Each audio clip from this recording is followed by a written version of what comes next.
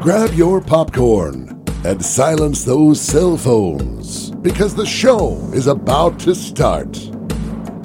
Rick and Nick Talk Flicks.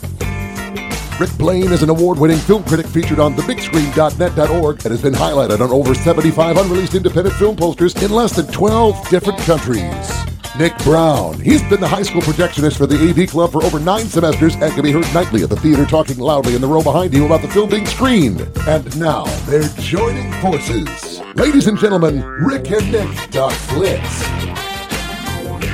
Happy almost 4th of July. It's a good time to go see movies, and a lot of times it's when some of the big movies come out, or shall we say swing in on a whip. It's Rick and Nick Talk Flicks. We're brought to you, of course, by the Bemidji Theater, where I believe that's where I'm going to probably see Indiana Jones and the Dial of Destiny. You'll see me front and center on one of the first few nights. I'm Dave Brooks. I was about to reference that you were no doubt talking about Indiana Jones and building yourself up to that because it's later this week that it's coming out. I'm Joel Hoover, by the way. Bad penny. I always turn up. Yeah, There's an indie line. Especially when it comes to an Indiana Jones movie. That might come up today in our episodes. There's a very, very good chance that'll come up in today's episode, which is totally unscripted, by the way. Dave and I do this. It is unscripted, unlike the majority of these movies that we watch, but that's getting ahead of ourselves a little bit for today. It's worth also pointing out we will have a few spoilers forthcoming, so we're going to be kind of rapid fire with some of what we're talking about, but some things might give away things in movies you haven't seen yet, so if we start bringing up a movie that's on your queue list, you might want to cautiously fast forward over that part, so you are forewarned. Bemidji Theater, we're right off of Highway 2 between Bemidji and Wilton. By the way, tell Missy and crew that Rick and Nick say hi. We assume they send us a postcard, but Dave and Joel do. Yes, we say hi. Rick and Nick, I don't even know. They've kind of gone dark for a few months. We haven't really heard they went down to them. Lakes Jam. The rain hit. They said they're stuck in the mud and they can't get out. So maybe we'll see them for the next show. I doubt it. Does anybody revel in their celebrity or their perceived celebrity more than those two? It's like Charlie's Angels. You don't really see Charlie anywhere, but that's Rick and Nick. Hi, Anyway. Rick. Hi, Nick. Hi, Charlie. Yeah. So Something let's, like that. before we get into our big topic, let's kind of bring us current events here real quick. Yes, please. The strikes continue. The Directors Guild, they've come up with a new contract, so that's done. The actors, the writers, that's another thing. The writers' strike continues. The actors' contract is at the end of June. It's coming up quick. It would be then if So it's stay the end tuned. of June because we're into the final week Yeah, this week. So stay tuned. There could be vast, quick, rapid-fire developments in this, but that's one worth keeping an eye on. The Flash is going down hard right now. Yes. So the opening weekend, it pulled in about $55 million at the box office and did pretty strong business. Last weekend, what we're just coming off of, $15 million. A huge nosedive for The Flash. So much so that you said they are thinking it's not even going to recoup the money that was put out to be able to make it work. Now, I don't know what the marketing budget alone they might not recoup, to say nothing about the cost of the film. I don't know how the global numbers are looking, the worldwide numbers for The Flash, but needless to say, domestically, it fell very flat. They're thinking even the worldwide box office might not be enough to come back from the marketing budget because they only take whatever percentage. Theaters obviously take some, other things get some of the back-end deals make some, but the theater, or the studio, Warner Brothers, not looking good. Now, it has performed better internationally than domestically, so it all adds up to a worldwide total, 2 weekends in, of about $211 million that it's at. So it all depends on how you look at it as far as how they've done. It's funny when you talk about Hollywood mathematics and accounting because that is beyond fabled to be ridiculously out of balance. A lot of hidden numbers, hidden figures, that kind of thing. But, we talked about this before when we did our summer movie preview. The Ezra Miller scandal, a lot of people think this is at the heart of why. The reviews on the movie are pretty good. Not stellar, huge. Oh my gosh, it's not the Top Gun Maverick of 2023. It's not that, but it's very, very good and better than average. Some people think maybe the best superhero movie ever. That's what I've heard. But a lot of people that I'm also hearing from don't want to go and support the movie simply because of the Ezra Miller thing, to send the message. They just assume wait till it comes out on Max streaming service that they already pay for. They don't have to pay more for it. They don't have to support the movie, but then they could see it. Yeah, reviews were good. Apparently it's light. It's got a good pacing to it. There's a lot of positive things there, even some surprises that are thrown in as well. But yeah, with all that's attached to it with Ezra Miller, it has left a lot of people in a conundrum of, do we go and watch this movie in theaters? If you are in the dark on Ezra Miller, he is the lead actor. He plays, what's Barry's last name in The Flash? Barry Allen. Barry Allen, there we go. Who was also The Flash. It's like Bruce Wayne Batman, Barry Allen The Flash. Without getting way into it, you can Google it, but there's been assaults, there's been kidnappings. He basically started his own cult with him in the front. It's not gone well at all. This could be the end of his career, possibly, and it's just a dark thing. You can Google it for more information, but they have tried to distance themselves from him. He has not gone anywhere on publicity tours. The publicity for the movie was very, very small, and what was supposed to be a surprise with Michael Keaton coming back as Batman, they pretty much had to put that front and center because that was the big selling point of the movie, because you couldn't promote Ezra Miller. The more quiet that was, the better. I hear the reviews are pretty good. It's up to you if you want to see it. But the other thing is, I don't think it's the reason, but I think it's going to have a factor, is they're just about to reset the whole DC cinematic universe.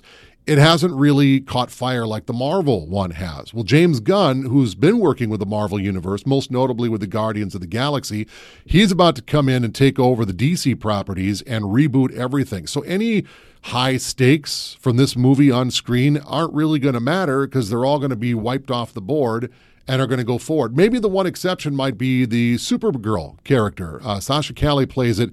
She's kind of a newcomer. She's a soap actress. This is her first big non-soap opera role.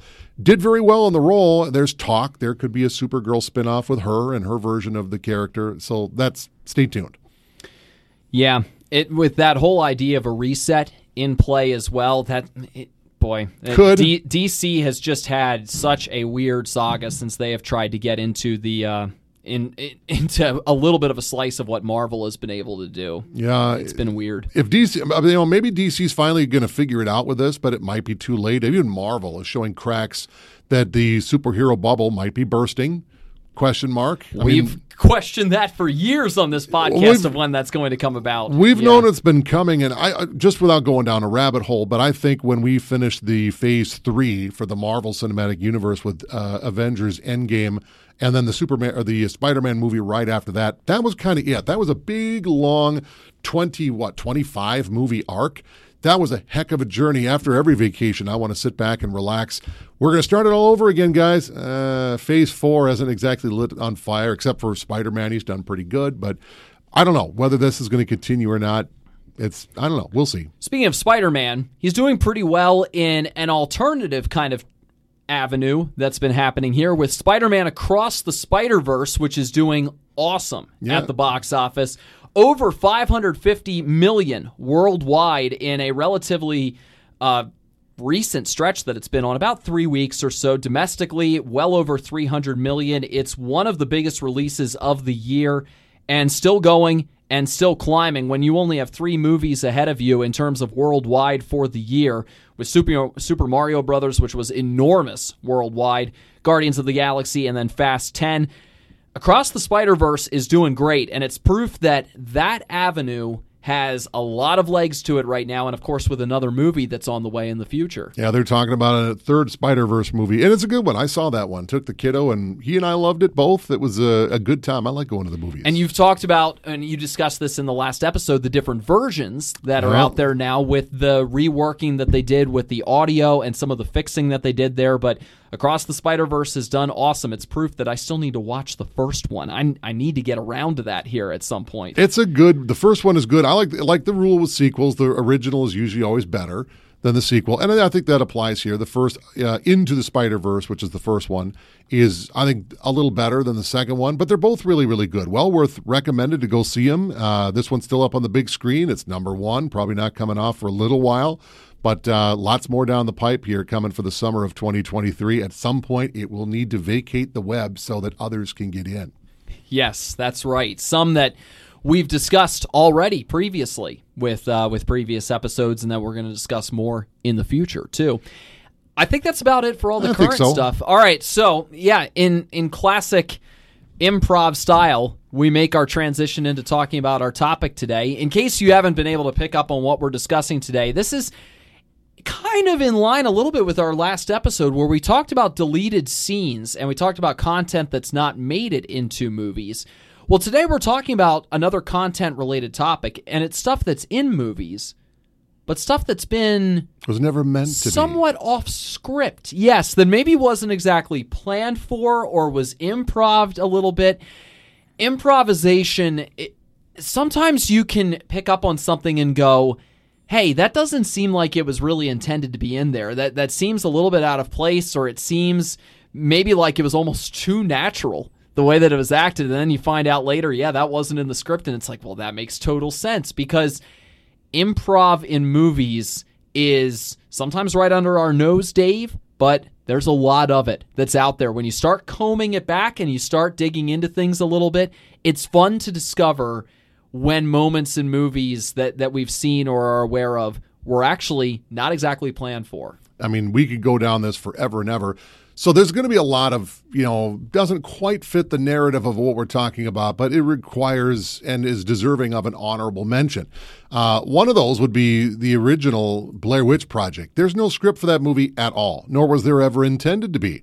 It was the actors who went out there. They knew generally what was going to happen, but not specifically. And the filmmakers were off camera, like a campsite ahead of them, and would leave them notes. Okay, this is generally what you're going to do. And then the other actors didn't know which each specific actor was going to do. They just had to respond to it. And so that's kind of the way it worked. Was that the way it was meant to be? So it was intended to be non-scripted, yes, but still officially non-scripted. That's not, well, I guess it is now because we just talked about it, but call it an honorable mention.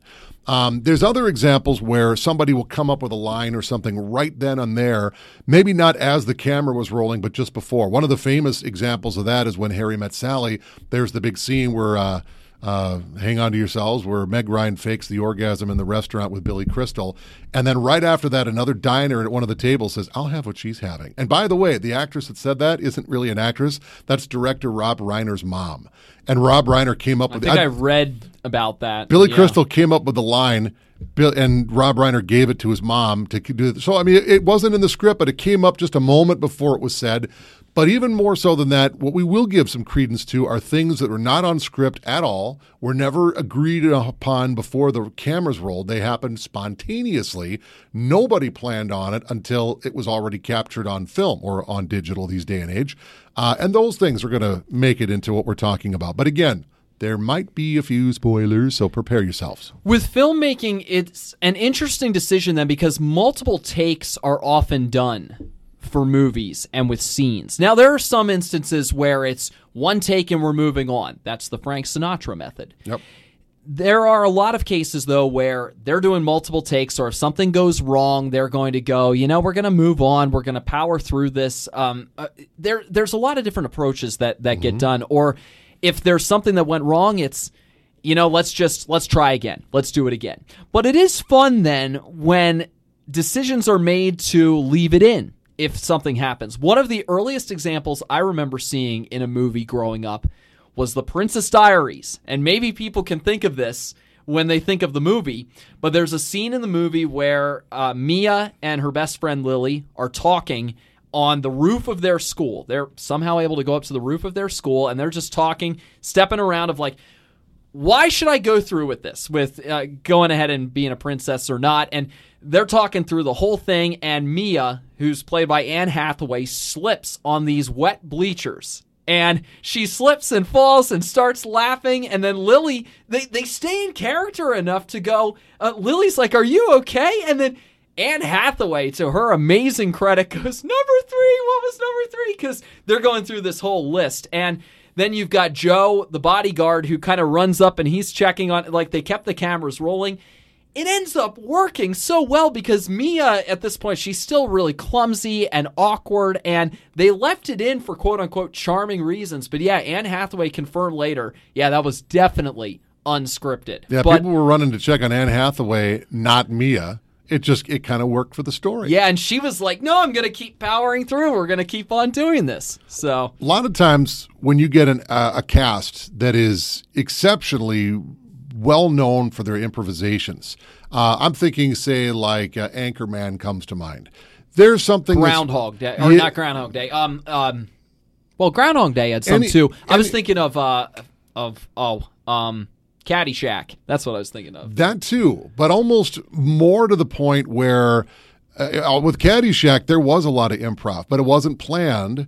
And famously, Ted Knight, who plays Judge in the movie, really didn't enjoy the filming experience because he wasn't a big improv guy. He was a theater guy. He knew the lines, but when somebody gives you a line that's not what they're supposed to say and you need to respond to it, he wasn't an improv guy, so he didn't enjoy it because that wasn't planned. Right. But in some of the cases, like the movies, they don't really have the frat pack as much these days as they used to. But Will Ferrell and Vince Vaughn and that crew, Anchorman comes to mind. They would do a version. Look, this is what's in the script. Give me a scripted version. Okay, now we're going to film it again. You do whatever comes to mind, and you can go heavy improv, And so those kind of things they did so much of that with the first Anchorman movie we mentioned before that they were able to get so much out of it they could do a second movie more or less. And I won't go deeper into that because we did that in the last episode. But that was an example. Most of what is up on screen, to the point where almost the entire cast should have a co-writing credit because they just made it up as the camera rolled. Got to give them credit. Yeah, a ton of credit, because that's a lot of creative freedom, and it seems like comedic people are often at the center of this, aren't they? Because they're used to maybe doing that with stand-up. They're used to doing that with telling jokes. They're used to responding off the cuff with that. Bill Murray is one of the most famous examples of this, and we've already mentioned multiple movies of his with this very topic. Ghostbusters is infamous for this. A lot of Ghostbusters, I'm sure people know this, but a lot of it is improv, especially if it's Bill Murray. Yeah. If it's Bill Murray related, there's a very strong chance it was improvised. And how these actors are able to get through the movie with somebody comedic like that without laughing, or being able to get these takes done without laughing, is astounding. Because some of what happened too is you have responses that have to be made, and it's often they'll do something different with each take. That's the crazy thing as well, Dave. You don't know what you're going to get from some of those talents. Ghostbusters in particular, it's already officially written by two of the four Ghostbusters. Dan Aykroyd had really started it. Harold Ramis came in to kind of keep Dan Aykroyd grounded. You can learn more about that later. Director Ivan Reitman had input, but Bill Murray improvised so much. In fact, the entire scene at the library is straight up improvised between the three of them. They knew generally where they were going to go, and then they just went with it. And it is so well done. But Bill Murray in particular, just about any movie that wasn't a Wes Anderson movie that he did, is hugely improvised. Obviously, Groundhog's Day is one of them. Caddyshack, we touched base on. The entire scene between he and Chevy Chase was entirely improvised. At the time, they were two of the biggest comedic actors that just come off of Saturday Night Live.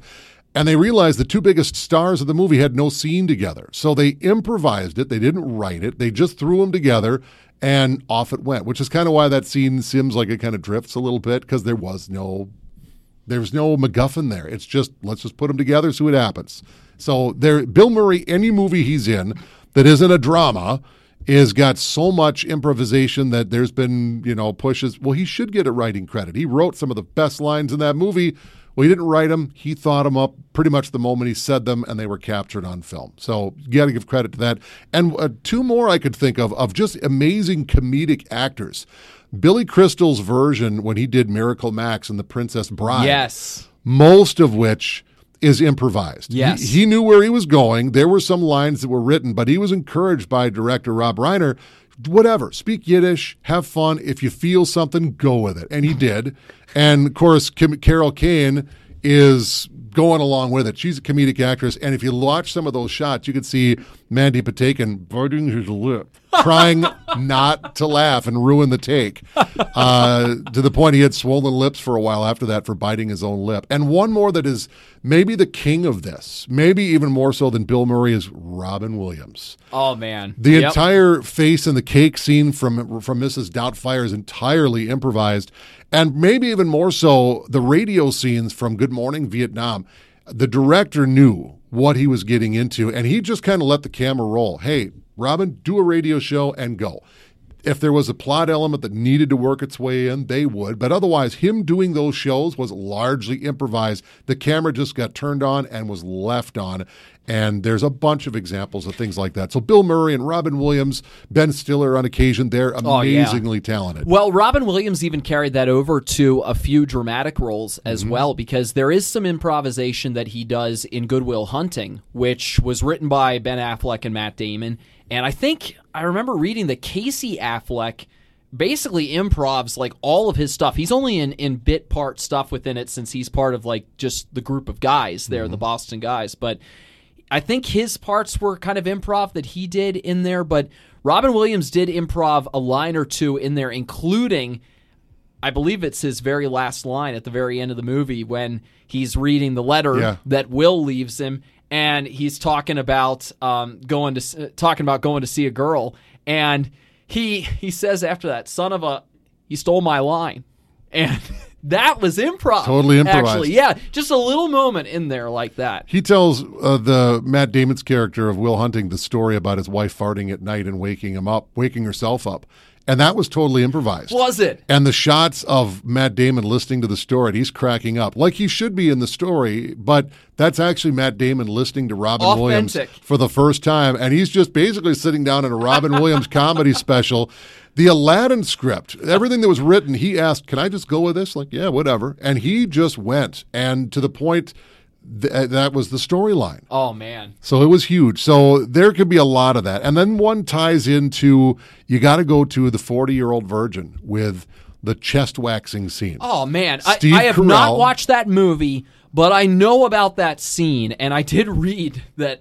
It's going to be impossible to fake this without great use of CGI, which, when did the movie come out? 2004, 05, somewhere in there? Then. Somewhere around there. It wasn't there yet. In fact, when Steve Carell showed up to promote the movie on The Tonight Show, he took off his shirt to show bare chest. And sure enough, if you've seen the movie, the hair getting ripped off, funnily observed by Chris Rudd in the scene, you look like a man-o'-lantern because it looks like 2 eyes and a mouth. And that's exactly what he had, starting to grow back some peach fuzz because it had been months since they'd filmed it on The Tonight Show. So clearly they did it for real. You only got the one take. So you could see the other actors in the scene trying not to break the scene. They couldn't stop from laughing, but that kind of worked for the scene. But even the girl doing the wax job, she's trying to keep it together. They just kind of had to have the camera set up and let her rip. And that was all improvised, live more or less. Yeah, comedy just affords itself to this so easily. Dumb and Dumber. Oh, yeah. Infamous for that. So much of that movie is improv. I mean, you get moments that come out of it, like when the one that I always come back to is when Jim Carrey as Lloyd Christmas is leaving the bar and he looks on the wall and there's this picture of the newspaper from the moon landing. And he suddenly realizes in that moment that it happened. No way. And no way. And then he leaves and his back is turned and the scene ends with him yelling, "We landed on the moon!" And totally improvised. Then there was the big gulps as well. Yeah. Big gulps, huh? Well, see ya. Those guys were not extras. They just happened to be there, and he kind of brought them into the scene, and they got the look like, who the heck are you and why are you talking to me? Because they had no idea. I don't think that they were even a movie. The director said about 15% of the movie was improvised or tweaked before shooting, and apparently that included Jim Carrey making the most annoying sound in the world as well. It was funnily said that they wanted to get another comedic actor to play the role that Jeff Daniels had played, but Jim Carrey didn't want that. For one, he didn't want another comedian trying to one-up him. But what really worked was somebody to respond and react like an actor would. Yes. And that's what Jeff Daniels has said many times since. It was not my job to be the funny one. It was to react to what Jim was doing and just respond. like a half second late, like he's not fully awake, just kind of off. And that's what he did so well. That's why, for comedic reasons, the quote-unquote straight man works so well. Yeah. Because you have somebody who can keep things grounded or add a little levity, but then you also get the responses, which that person kind of speaks for all of us then of what in the world is going on here with this. What was it? Harry Dunn, I think was his character's name. I wouldn't call him the straight man, but compared to the two of them, probably. Yeah. Still a dumb guy, but in the context of the movie. Dumber. I don't know. You could say it's one or the other, but you know about The Usual Suspects. This is a famous one, yeah. Yeah. You want to talk about that one, since I know that's one of your favorite movies and one of your favorite plot twist related movies. Comedians are well known for improv moments that were not scripted, but then there are times where it's not meant to be funny at all. The Usual Suspects is one of mine and Hoove's favorite movies. We've talked about it before. And one of the more famous scenes from the movie is actually so well known that it pretty much became the poster for the movie. You get these 5 criminals that are brought together, and it's the first time you see them all together in the lineup shot. Well, for whatever reason, on the day of filming, they just couldn't keep it together, and they're laughing. And to hear Kevin Pollak, who played one of the characters, tell the story, Benicio del Toro, one of the Usual Suspects, he was gassy that day and couldn't stop farting. And everybody that's supposed to be these hardened criminals, they're all laughing, and it just kind of devolved. And Bryan Singer, who was the voice of the lineup inspector who's yelling, guys, get it together, is the voice of the guy. And he's legitimately getting annoyed with the actors because they can't get it straight. And according to Bryan Singer, that day, he thought the whole day was ruined. But they saved it in the edit because all 5 of these characters, these criminals, they're supposed to be so contempt with the law process that this is a big joke to them anyway. They're just irreverent about it. And it worked. So they saved it in the edit and they put it together so that it works. But even these characters are screwing around, but it worked for the story. And none of it was supposed to be that way. It was supposed to be a cold scene. And they do have 1 or 2 shots that were as scripted, but the rest of it, we're just watching these actors not be able to not crack up and break character, but it worked. And it kind of worked because that's how they were acting just being at the police station anyway. When you extend it out to that whole chunk of the movie, that specific chunk, I mean, that's just how they were. So it all ends up kind of adding up pretty well with itself. There's more. Oh, that was one that you brought up. If you got one. Well. Or did I put you on the spot? Do you want to get into that Indiana Jones one that I referenced earlier? Sure. Get into that? So there's a lot of famous scenes from Indiana Jones, and in particular Raiders of the Lost Ark. That was the first one. That was the one that got it all rolling. And there's actually multiple examples involving Harrison Ford that we could talk about. Not just with Indiana Jones, but also Star Wars, but we can get to that later. But the one that comes to mind, though, it's a great scene. It makes you laugh in the midst of a really tense moment in the movie, and that is during the chase scene that is going on, where through the streets of Cairo. Yeah, through Cairo, where Marion has been taken, or is getting to the point where she's going to be taken and presumed dead at one point then. And Indy is chasing around trying to find her, but there's also these assailants who are out there, including this guy who is wielding this very impressive sword and very skillful with it.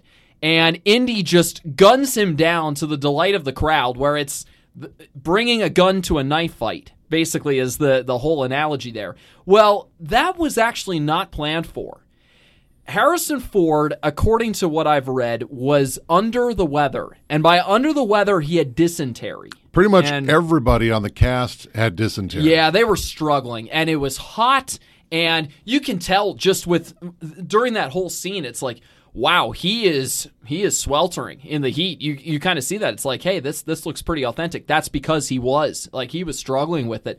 And so it was Harrison Ford's idea where he's like, why are we going to waste time with this? Let's just do it this way. The line was, Spielberg had said the line was, can't we just shoot the sucker? Let's do that. Yeah. There was a big sequence planned, and nope.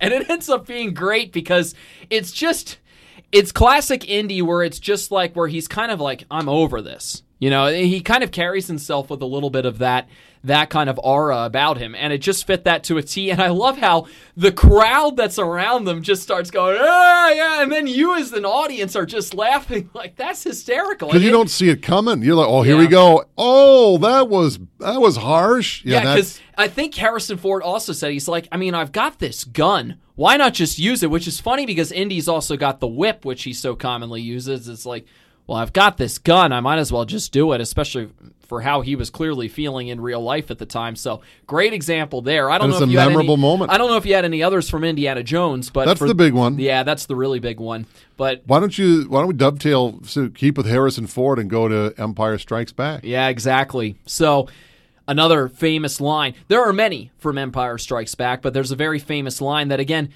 fits so well with Harrison Ford's let's just get to the point kind of curt nature about him that he sometimes had with some of these lines and some of these things. In the original script, when Han Solo is about to be dropped into carbonate and frozen, of course, Leia leans in and kisses him, and they finally get to the point where all of that tension between them as far as the feelings that they have for each other that are clearly there just breaks, and she says, I love you. And Han Solo was supposed to respond and say, I love you too. And they filmed it that way over and over and over and over and over. It just isn't working. Nobody's happy with it. And it's just, we'll try. Don't think about it. Just go. Irvin Kershner directs him one more time. Just whatever. And that's where the famous line, I love you, I know, came up. That's right. And the way he says it too, it's not just, I know.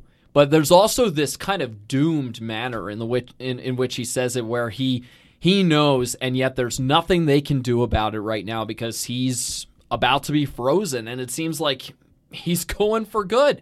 Of course, until the next movie. But it all adds up really well then in the end, and especially for the tone of the movie and the tone of that scene, it worked out really great. Yeah, it's gone down as one of the more famous lines, short of the big twist at the end, which was scripted. That's a whole other story. And while it wasn't in the script, it kind of was and needed to be out of the script. So that doesn't really count.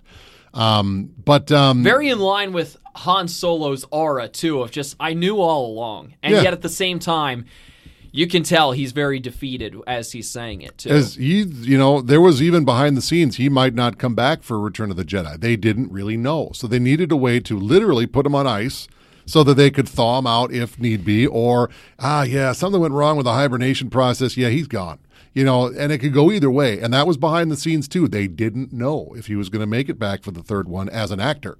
So they needed to come up with something. So, exactly. Yeah. All right, I've given a couple. Fire away.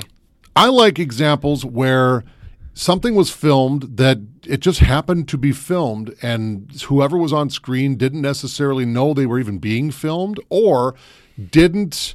they were just sitting there waiting for their cue to go. And there's a couple of examples I can think of. One of them, Dirty Dancing. It's one of the more famous shots from Dirty Dancing where you have the characters played by Patrick Swayze and Jennifer Grey. They're kind of crawling towards each other before they start this dance.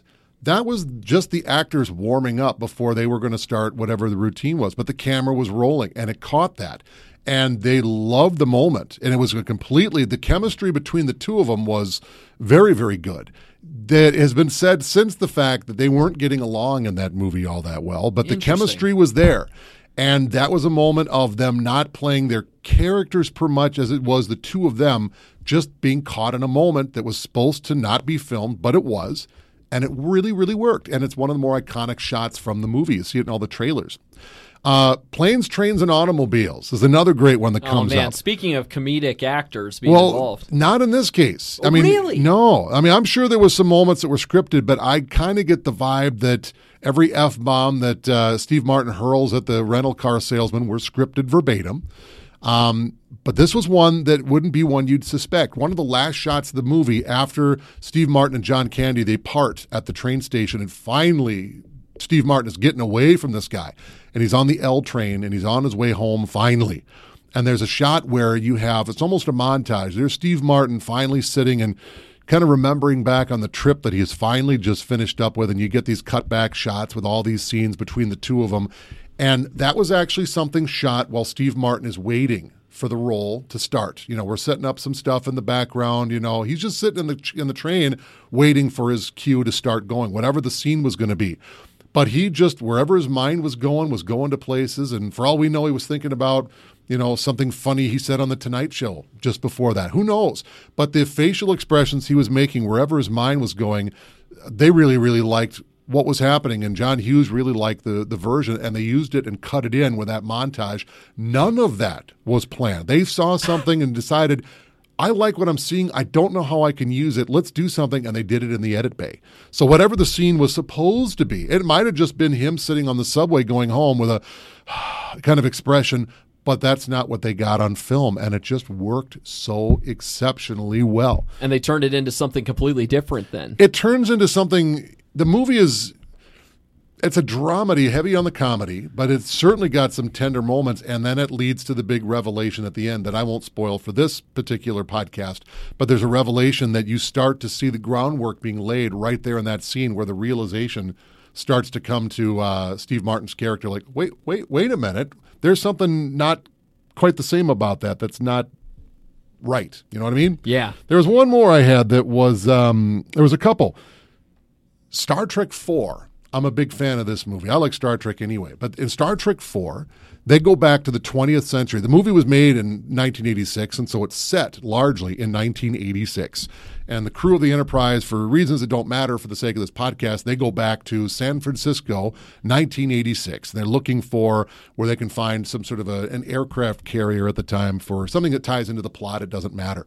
They put the actor and actress, the guy who plays Chekhov and the gal who plays Uhura, literally onto the streets of San Francisco, like guerrilla filmmaking, had the camera kind of hidden, and now these two in character are asking legitimate passersby on a sidewalk just trying to cross the street, do you know where the naval vessels are? And of course, Chekhov is Russian. This is during the height of the Cold War. Excuse me, can you direct me to the naval vessels? And these pedestrians are just walking by until this random pedestrian lady, friendly, probably in town from Minnesota, swung by, I don't know the answer to that. I think it's over there, and was just the friendliest gal. Well, they had to track her down because they liked the shot. They couldn't put it in the movie unless she'd signed off. Right. Because she spoke. And so they had to run and get her permission and have her sign off, and that's why she's in the movie. She just happened to respond to these actor and actress in their character, and just trying to be helpful, very Minnesota-like. And I'll give you one more that comes to mind that was... That's a good reminder to people that, hey, if you're friendly when someone is asking you a question on the street, you might just get yourself in a film. Yeah. There's a scene that I think crosses the boundary between whether they knew they were being filmed or not. Pretty Woman. One of the scenes that is best known I've heard from about this. Yeah. There's a scene where Richard Gere is about to take Julia Roberts out for a fancy night on the town, and she's getting gussied up to the nines. And he opens up this jewelry box that's got a very expensive necklace and very expensive earrings. They're not a gift. They're on loan, but she's almost tentative about reaching into the box to even touch this stuff. And Richard Gere's holding the box open, not unlike you would open up a ring box when you're proposing. And as she gets her fingers to the box, he quickly closes the box really quick on her fingers, and it elicits an absolutely genuine laugh out of Julia Roberts. And what her smile when it's completely on full megawatt and her laugh together on full display. And it was such an endearing moment. Even Richard Gere kind of snickered at it. He just caught her. And it was just one of those moments. It was not planned. He just did it on the whim, and it was such a charming moment. It's in the movie, and it's one of those, like the crawling scene in Dirty Dancing. It's in every promo you'll ever see of the movie, totally unscripted. And I don't think even though they knew they were being filmed, I'm not sure. Sometimes things come together just on the spot, like you described, like that. But sometimes it's not necessarily from the actors. There's somebody behind the scenes who comes up with an idea or observes something that then becomes part of it. One that is very famous is Casablanca. So one of the most famous lines from that movie is, by the way, this was a movie that the script was not totally finished on when they started it. They got into it, and the script kind of came together. That's most movies a lot of the time. It was playing out. And that led to Humphrey Bogart giving the famous line of, "Here's looking at you, kid." No, you can't say it like that. "Here's looking at you, kid." That's better. Just like that. He says that, of course, multiple times to Ingrid Bergman's character and to Ilsa. And it actually came from Humphrey Bogart saying that to Ingrid Bergman off set, away from filming, where I think she was playing poker. I read she was playing cards or playing poker with some of the other people around there, and he would say that to her just for fun as she was playing there, and then he brought it into the movie itself. Similar example came from Titanic. And from the famous line there that everyone does whenever they stand at the front of a boat, whether it's Michael Scott or you when you're on the boat out on the lake. I'm the king of the world. James Cameron came up with that on the spot as they were getting ready to film that scene. It was not in the script. He kind of took it as they ran with it there and was like, Leo, you're saying this. I'm the king of the world. And it now has become a signature part of that movie. You had to say something on the front of the boat. I love when people do that in real life. Usually somebody from another boat will respond in a non-flattering way. Well, I think of The Office with that, where maybe Steve Carell was making it up too. But, well, actually, probably not, because there's one point where Jim says earlier in that Booze Cruise episode of, I'm going to keep track of the time on how long it takes until Michael does the Titanic line. And then, of course, there's Michael. I'm the king of the world in his way. I'll give a dovetail with Leonardo DiCaprio. There is a scene in Django Unchained, a Tarantino movie. I wondered if that's what you were going to bring up. This is one where he's a plantation owner, and he's getting very dramatic, and he's getting really worked up, and now he's getting even physically animated, and he takes his hand and he slams it down on the table, and there's broken glass, and you see his hand start to bleed. That's not fake blood. There's real broken glass on the table, and DiCaprio just slammed his hand down on a broken wine glass and really, for real, cut his hand, but kept going with the scene. And so when he starts waving his hand around and there's blood, that's not movie blood. That's actually Leonardo DiCaprio oozing out of his cut. And after the fact, that they kind of bandage him up and fix him up. But, you know, there maybe one day, I don't want to go do a topic with this, but there are moments where things go wrong on a movie set and people can get hurt or worse. There's moments, and that's one of them, where people legitimately get hurt on a movie set. And there's another one, the only one that I'll really mention. There's others that are not worth getting into because I don't want to go that dark. Right. But Back to the Future Part 2 is another one. And Back to the Future is one of my all-time favorite movies, all of them. But in Part 2, there's the reenactment of the skateboard chase. Of course, now it's on hoverboards. And Griff and his crew, they get catapulted into the windows of this redesigned clock tower, and he's got his gang members with him. And one of those gang members is a gal. And they can only film this scene one time. And the gal member of the gang, when she fell, they were on wires as they crashed through this glass plating front of this futuristic clock tower.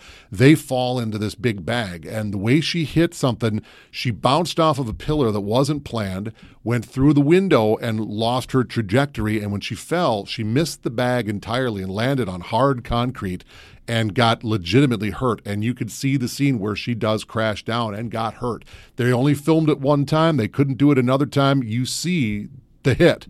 And she is alive. She's relatively well, but she got significantly injured. And the fact that that injury is in that shot that's something.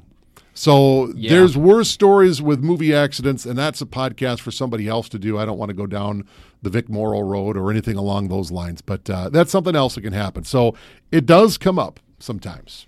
Yeah, a little bit along those lines, but in terms of in a violent scene in a movie that also had something improv attached to it. Did you know that about The Godfather and one of the scenes in there? It's just give and take? Talking about Paulie. When he gets taken out. So in that scene, Paulie, who is responsible for almost getting the Godfather himself killed in a hit, so then they got to take care of him. So then he gets wiped out, and then there's a line that comes with that from one of the lieutenants who ends up doing the task, but he picked up a cannoli on the way. And so then there's a line that got dropped in there that was included of leave the gun, take the cannoli. That's in there. It's like, wait, what? We just had a guy get knocked off, a rather serious scene here, and then there's a moment of sudden hilarity included in there of leave the gun, take the cannoli. I think one of the reasons it works is because it's such a cavalier attitude toward life. Let's just take this guy's life, even though it quote unquote might be deserved. Hey, there's a dessert in there. Take that. That's almost what matters more. No, don't bring the gun with. Leave it, but take the dessert. Get the dessert. Yeah. For a long time when I was a little kid, I didn't get the significance. I didn't know what a cannoli was until I actually got to go to a restaurant and had a cannoli, and I recommend the cannoli. Now it makes sense. Quite lovely. Do you want to talk about The Shining?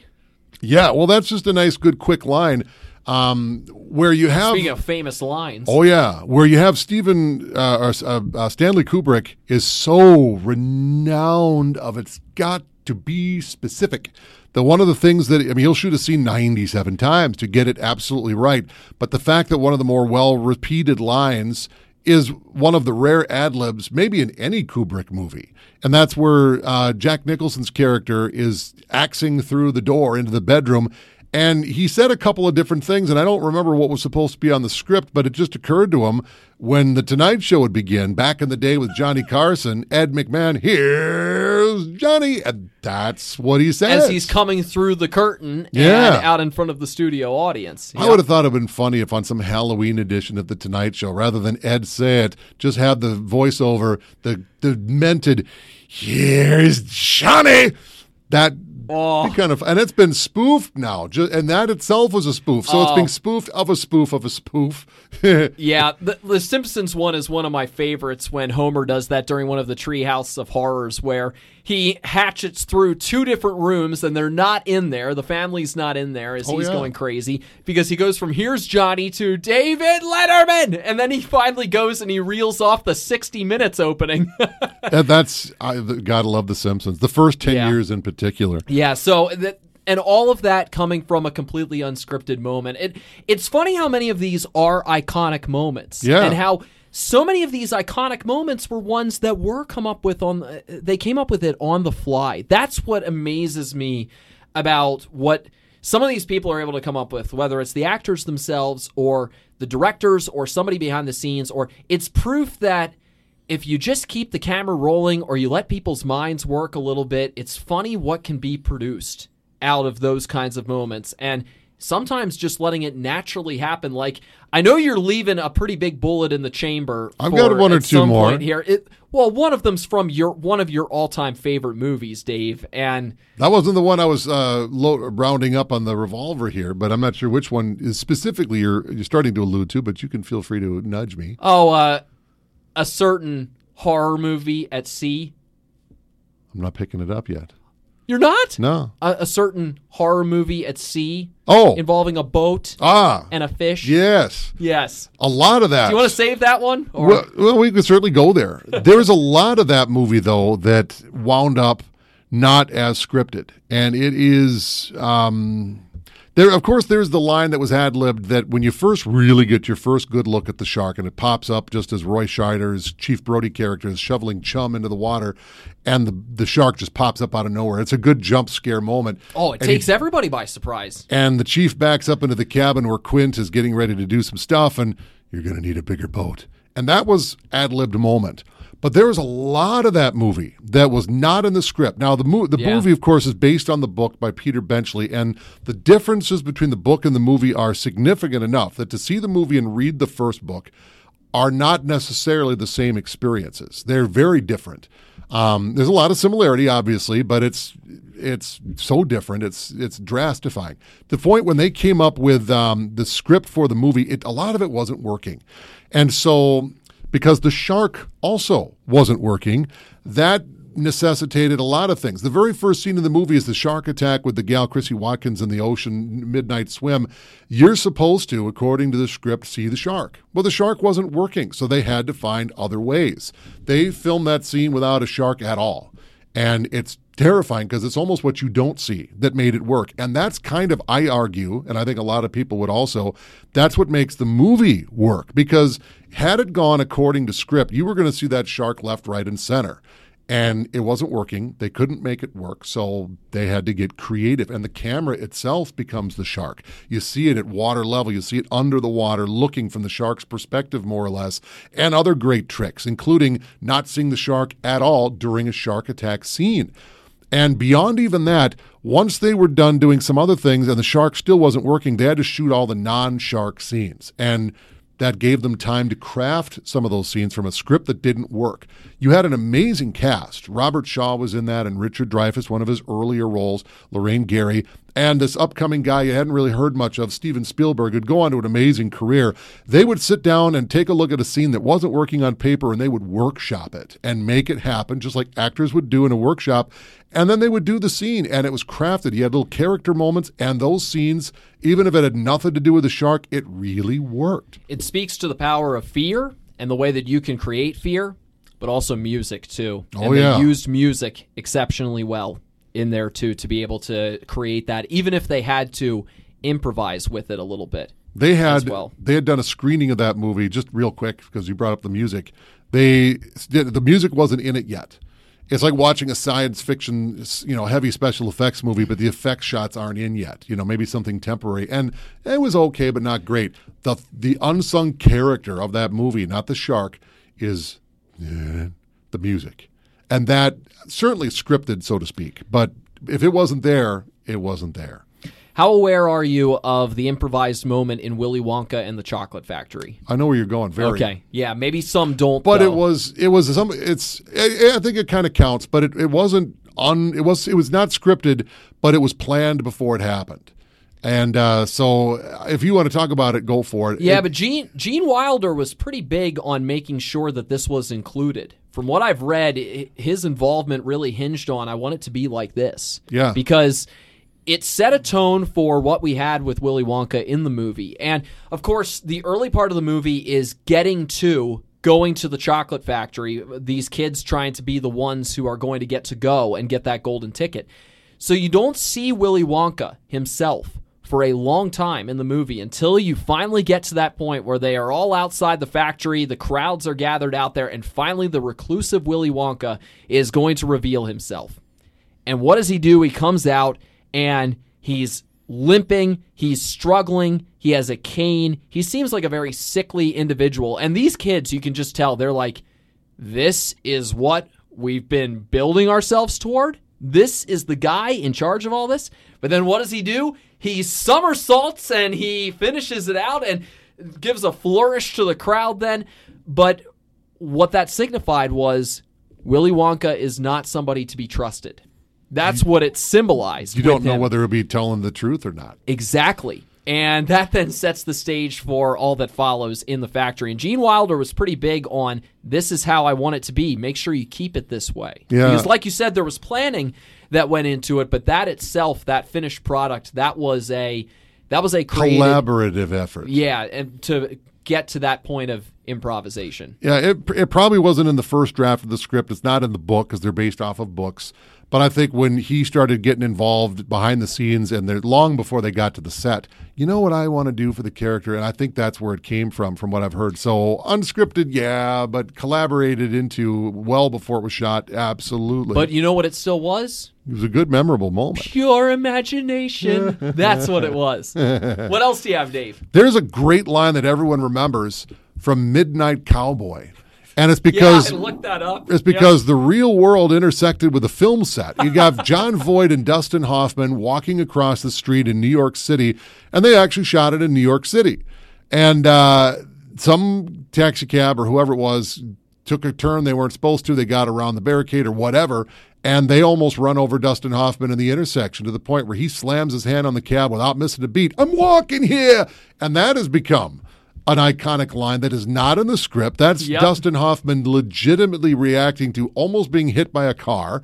And if you look at John Voight's face, he's reacting naturally. So it works for the scene. And they stayed in character. Dustin Hoffman and John Voight just keep walking and just pick up where they left off, just before they almost got hit by a car. That line is so iconic. Heck, I even think it's in one of the Back to the Future movies. It gets spoofed. It's all over the place, and it's just one of those little magic moments. They could have said, okay, well, that was a close call. Okay, let's do the scene again and not get hit by the car. But that's the version they left in. Did you know that there was a line in Silence of the Lambs that was improvised? Was this when he mimics her? Yes. With the accent. I was just reading about this here, and I hadn't realized that, and that Jodie Foster's reaction is genuine. It's an authentic reaction of shock to Anthony Hopkins, of course, as Hannibal Lecter, making fun of Clarice Starling's accent that she has, which is kind of one of those definable things about Clarice Starling. West from Virginia. That movie. Yeah, that kind of accent that she's got there.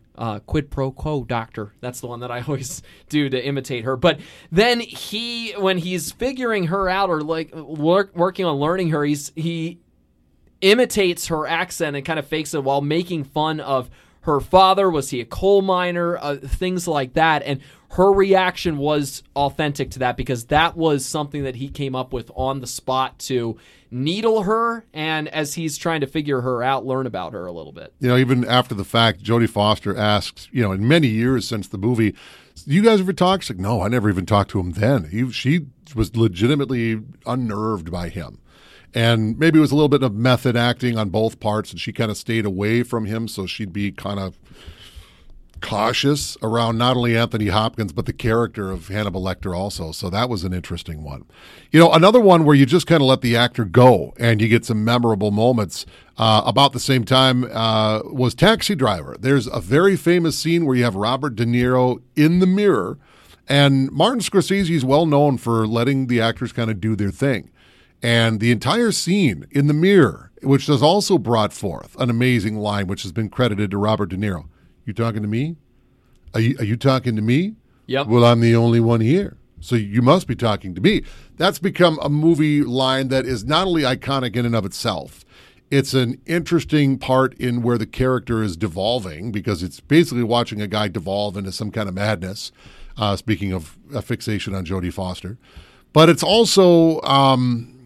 it's something that is so repeated in so many ways. Even De Niro himself, not the best movie, but it came many years, I think around 2000, he did Rocky and Bullwinkle. And there's a scene where he's doing it in a German accent because you must be talking to me. That funny was watching De Niro parody his own earlier role.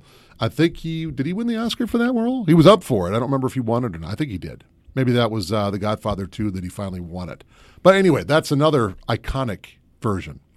Any others that you got on that list? I've kind of exhausted most of mine. I got one more, and we'll stay with Scorsese. And funny enough, I just watched this movie this past weekend, The Wolf of Wall Street. Ah, yes. Yep. There is something that Matthew McConaughey does when he's warming up that Leonardo DiCaprio kind of stumbled on, and he does the thing where he's beating his chest. He's kind of, and it's just some kind of a warm-up exercise that Matthew McConaughey just does for real. And there's a couple of shots where DiCaprio sitting there reacting naturally. And there's actually a shot where it's, Scorsese had said there's a shot where DiCaprio kind of looks off camera and he's looking at Scorsese like for permission. What do I do here? Do I keep going? And they worked it into the script. And since McConaughey was, I think, in the middle of filming or had just finished filming not the Lincoln Lawyer. What's the one where he's got AIDS in the movie? He won the Oscar for it. Dallas Buyers Club. So that's why he looks so thin in that shot, because that's about the time they filmed that. He was either in the middle of filming or just after they'd filmed it. And they filmed his scenes in only 1 week's time. He's a small part in the movie. And they filmed it up front, and they decided we're going to bring this into the movie. And not just that scene where DiCaprio is responding naturally to what is this freak show doing. They worked it into a major recurring, not really a plot line, but kind of a background character development. It comes up throughout the movie, where DiCaprio himself, even later in the movie, just because it was something that presumably Matthew McConaughey learned in acting class, was employing on the set, and it just got worked in, not just to leave it in, but got worked even deeper into the movie. And that's a I can't say very recent. That movie's about 10 years old, but it's a good one. Wow. The Wolf of Wall Street. And it became a recurring moment throughout the movie. By the way, I looked it up. De Niro nominated for Best Actor for Taxi Driver. Nominated. I think it was Godfather 2 when he finally won the Oscar. Okay. So just to follow that up. Anyway, I love learning about those things because some of these you can just sort of tell in movies, or maybe you watch one and you go, was that actually planned? And then you kind of want to dig into it a little bit because these are some of the most famous examples that we've given, but the amount of them is vast, and it speaks to the skill of the people involved in making these films, the creativity that is involved with them in making it, and the idea that maybe you are not always beholden to having to stick to the script, stick to everything that's been planned out for, because there's very talented people involved here. Behind the scenes, like the people who can come up with something on the fly as they're going.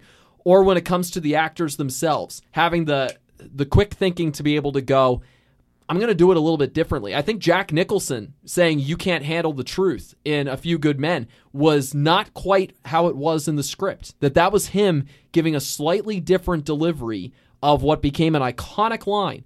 And when they're doing, there's an extra authenticity, it feels like, with some of these things. And maybe that's part of why so many of these lines that are iconic lines in filmography are ones that they came up with on the spot, and they have that extra authenticity attached to them. Let me put it to you like this. Every now and again, you'll see somebody accepting some lifetime achievement award or whatever, whether it's involved in entertainment or somebody's CEO or whatever. And the good ones always say some version of, if you want to be the best, you need to surround yourself with the best and trust that they know what they're doing. We're all in this together. It's a collaborative process.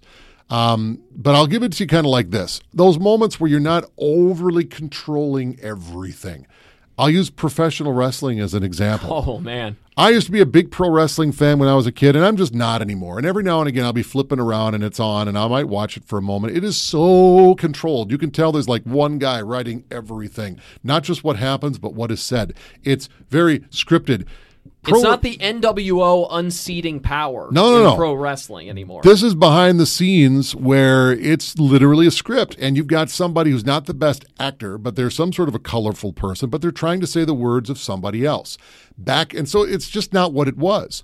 But when it was less controlled, back in the day when it was really, really good, they knew what was going to happen generally, but they knew the beat points. All right, you need to get from here, you're going to take a corner here, then you're going to take the last corner here, and you're going to end there. How you make that arc happen is up to you. And whether it was in a match or whether it was something that somebody said, that's when the most colorful, remembered things got said. Because nobody knew that so-and-so was going to say or do exactly the way that it came across.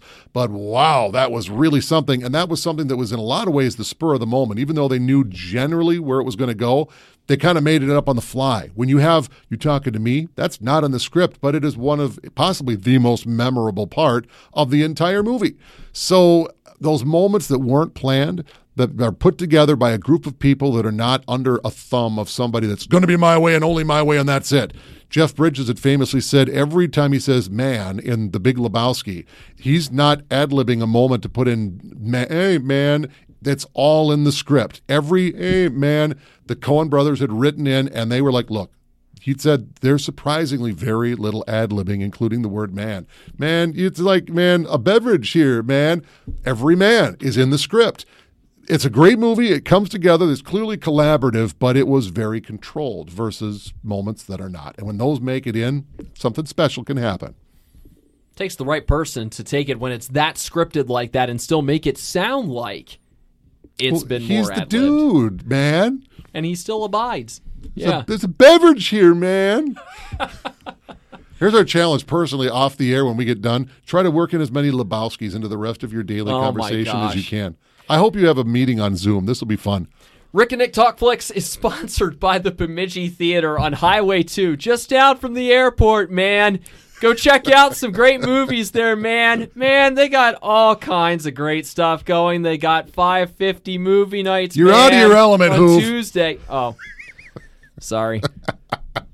$6 student nights, $6 school nights that they've got there as well. You know, that's on cameras by the In-N-Out Burger. We could. Oh, man. Lebowski-isms. Oh, I've never had In-N-Out Burger, so I would enjoy that. I don't think they have them in Minnesota, but if they did, sadly, they're on cameras, not too far from the what have you. Next time, we're going to talk Christopher Nolan as we're getting ready for the release of Oppenheimer. So we've talked about a few directors here and there down the line with this podcast.